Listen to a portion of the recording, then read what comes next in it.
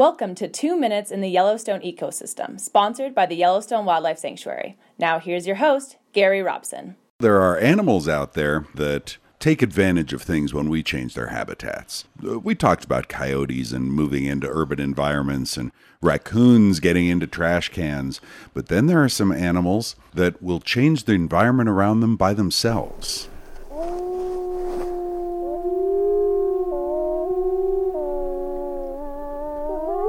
Sounds like wolves to me. Yes, when the wolves were reintroduced in Yellowstone Park, they had significant impact on the ecosystem around them. And that was expected. That was part of the reason they were reintroduced. The elk population had gotten so high since not just wolves, but mountain lions had been eradicated from the park, and almost they were reintroduced themselves. Bear populations were down.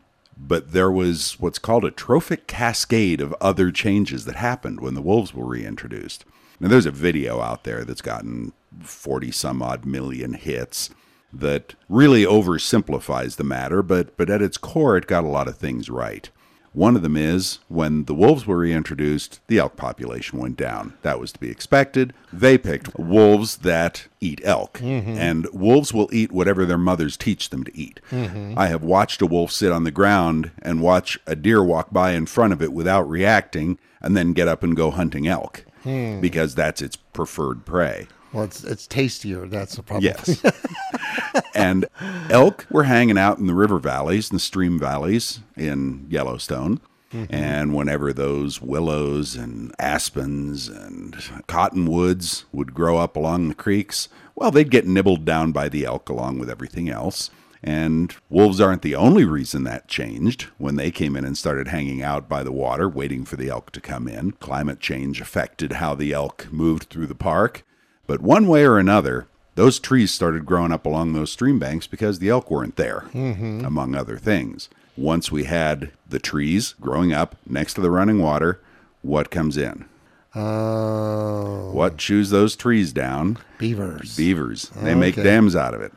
Once the beavers have created the ponds by damming the streams, well, then you end up with more controlled runoff. You don't have all the water just go through in the spring and not have any in the fall. You end up with more waterfowl, migratory geese looking for a large place to land on the water.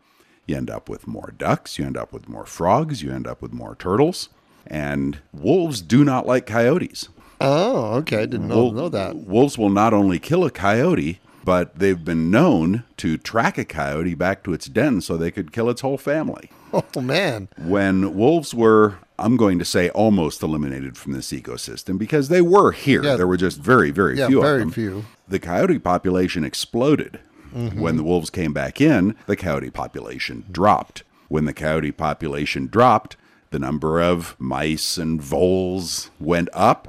And that brought up the red fox population. Oh, okay. Ecosystems are incredibly complicated things. They just kind of need to be balanced out. And what we really need to do is get it back to where it was and leave it alone and let it develop.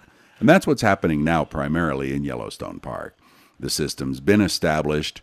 It's still seesawing up and down. There are a lot of changes taking place and a lot more that are going to take place as the environment changes, more and more people in the park, warmer and warmer weather, changes in the water and the snowfall.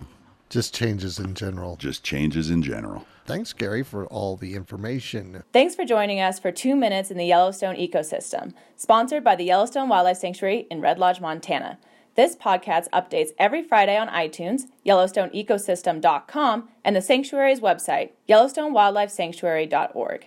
Thanks to our recording partners at FM 99 The Mountain, where you can hear this show live every Wednesday at 8:22 a.m. I'm your announcer, Jenny Van Oyen, and I hope you'll join me next week for another episode of 2 Minutes in the Yellowstone Ecosystem.